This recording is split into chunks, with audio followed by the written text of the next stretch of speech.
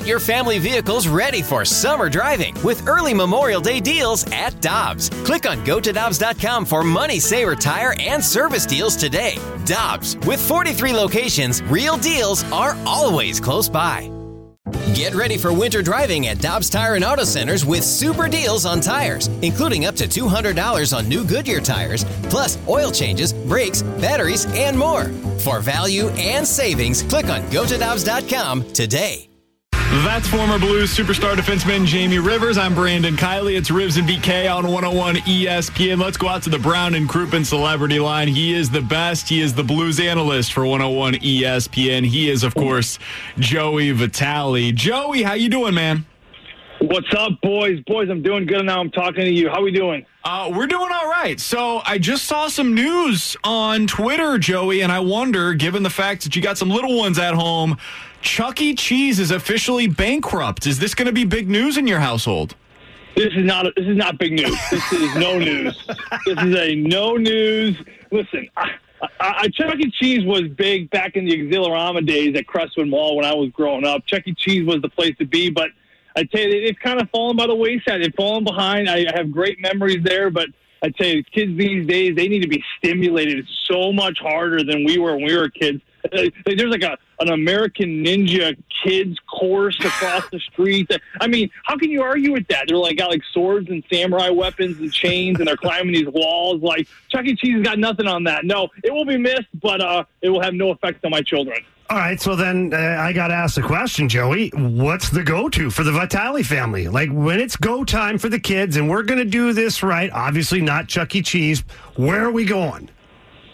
Listen, if it's my kids, it's pretty freaking simple. We're going to find a big yard, a big lawn. We're going to find a big park, and we're just going to bring a bunch of balls. I've kind of gone back to the old school mentality after reading Mike Matheny's book, The Manifesto, about kind of getting back to the old roots of just letting the kids play in a big field with the ball. They're bringing a wiffle bat, a hockey stick, doing those kind of things. So my kids actually are kind of really getting accustomed to it, trying to get them off the iPads a lot now, all that digital stuff, trying to get them away from that. So I would say just find a big field for those kids, get them a bunch of balls. The other thing I will say, with that big field, if you got access to a hose, they got these new water balloons, guys. Have you seen these things? Yeah, you're talking about it. They fill up quickly, right? Dang it. I keep repeating myself to people because I talk about these water balloons all the time.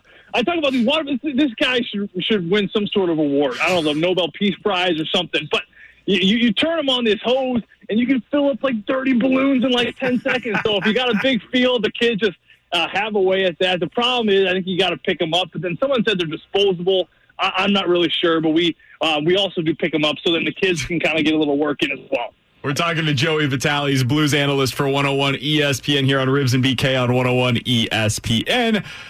Joey, let's talk a little bit of hockey because we're getting closer and closer, and we're seeing more and more Blues starting to report, and we're seeing them actually on the ice at this point.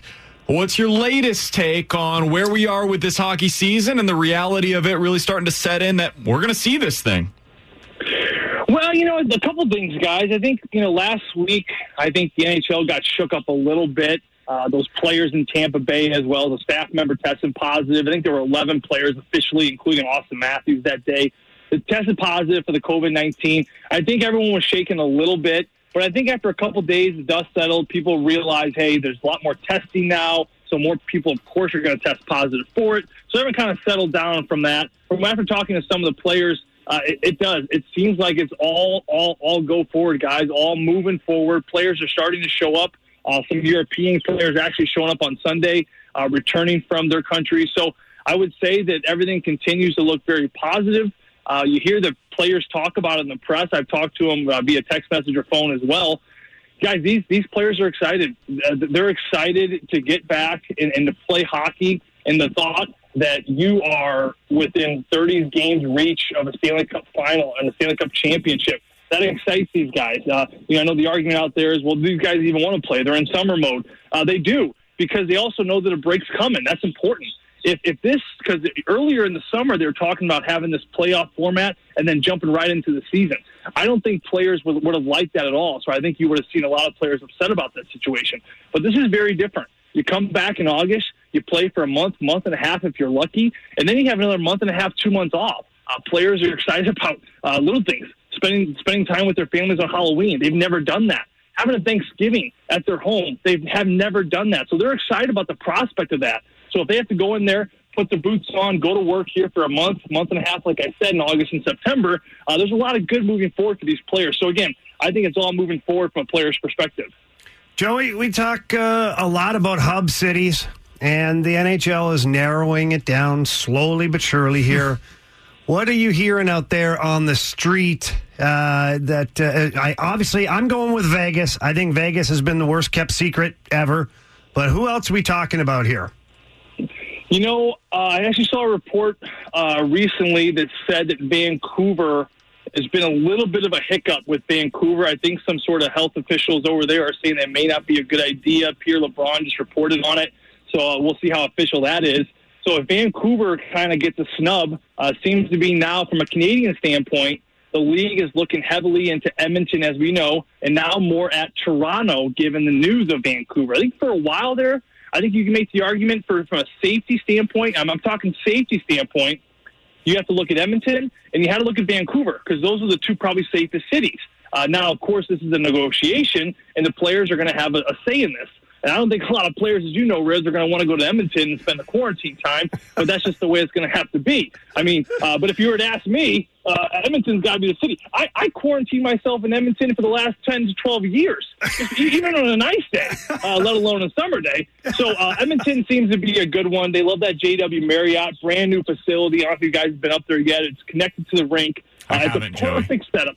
Yeah, I know you did. It's a perfect setup. It's a perfect setup for a hub because it's connected to the rink. And listen, it's Edmonton. No offense to anyone listening out there from Edmonton, but it's Edmonton. And so that's number one. I think Vegas has got a lot of good traction. If it were me, and if I had to put a stamp on it right now officially, I would say Edmonton's a lock. I would almost argue that Vegas may not be there because of they're looking maybe more now at Toronto. And I think they want to keep this thing in Canada where they feel like it's a little bit safer and they're going to save a little bit more money. So right now, for me, from what I understand and what I've learned, Edmonton, a lock. And I'm going to put Toronto as a close second with the Vegas right on its heels at third. Breaking news from Joey Vitale. Take it, boys. Take it. Joey, the way you were talking about Edmonton, it makes me wonder, what was your least favorite city to visit as a player? I mean, without bashing Edmonton much more, I would have to go with Winnipeg. Winnipeg was that's a tough town, boys. I'm not going to lie to you. I give a lot of credit to Blake Wheeler and Mark Scheifele for doing what they did to want to win there and try to build something there and sign those long contracts there because I know they probably have great suburbs where their family live, but from a sheer cold perspective, snow perspective, I don't know how you can get outside of Winnipeg. I mean, Edmonton, the good thing is you got some good things around. You know, Calgary's nearby, all those kind of fun lakes and mountains around that area. So you're within a couple hours reach of something. Winnipeg, you were in the plains. There is nothing up there except like 18 feet of snow constantly.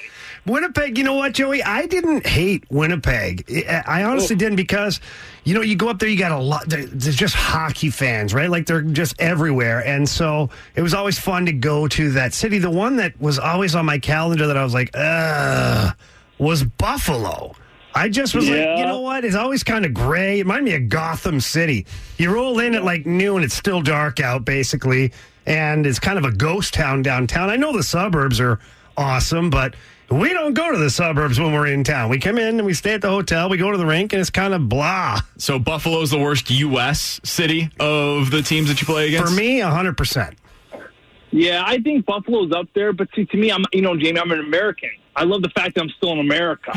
So I'll take Buffalo over Winnipeg. Hey, I will say one thing about Winnipeg. I know I was bashing a little bit. Probably the nicest people of any city, I think, are actually in Winnipeg. I mean, the friendliest neighbors coming up to you, strangers coming up to you. If you look lost, hey, can I help you with something? Can I buy your Tim Hortons? I mean, it's almost like you don't feel like you're in some sort of utopia world with how kind and generous the people are up in Winnipeg. So maybe the weather and the situation just humbles them where they figure like they have to be nice. I don't know. Joey, we talk about these games and hub cities, and we're laughing about different cities right now. You're on the broadcast side. You're covering the games.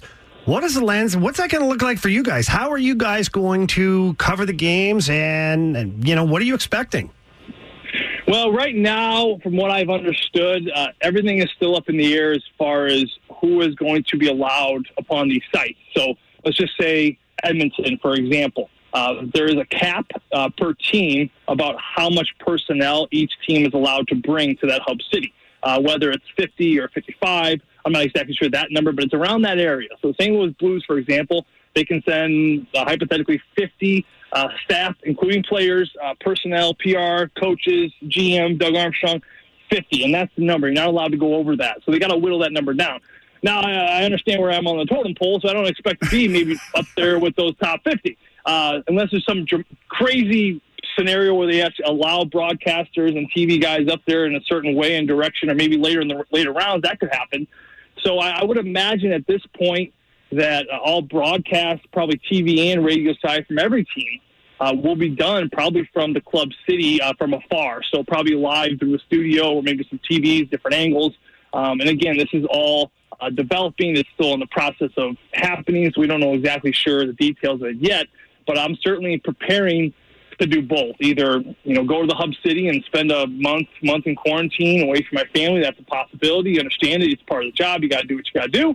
Or we do it from here and we try to figure out how to make it work and how to do a great broadcast from here as well, whether that be a studio or some sort of live audience. I was talking to Chris Kerber the other day about this. It'd be so cool if we could figure out a way to do it in some sort of live scenario where there's some fans at a bar behind us and you can kind of hear some noise and some energy, because that could be kind of a cool thing as well. So, again, with everything still developing and not figuring out the hub cities yet and the exact number per team, we are just kind of only spitballing these things out little by little. I'm just imagining Joey Vitale up on a stage at Ballpark Village with 1,000 people in the audience and Joey just working the crowd. Oh, it'd be amazing. It'd be absolutely incredible. Riding the bull, boys. Feeling the flow. Feel it, Happy. Joey, we love you. We can't wait to hear you back on the radio, giving us the glorious games that we are going to see once this thing gets going again. Thanks so much for the time today. You're the best, my man. Anytime, BK. That's why I'm the best. You said it yourself. Bye. It's Joey Vitale joining us here on Ribs and BK on 101 ESPN. I want to ask Jamie McLennan coming up here in about 15 minutes because Joey just broke a little bit of news here on the show. It sounds like it might not be Vegas. We've been kind of under the assumption all along, Jamie, not Joey. Joey. I wish Joey was my partner instead. So do I. We've been under the assumption all along that it was going to be Vegas. That would be one of the two hub cities at a minimum. And now maybe it won't be. So we'll ask Jamie McLennan about that coming up here in about 15 minutes. But coming up next, we'll dive into the junk drawer.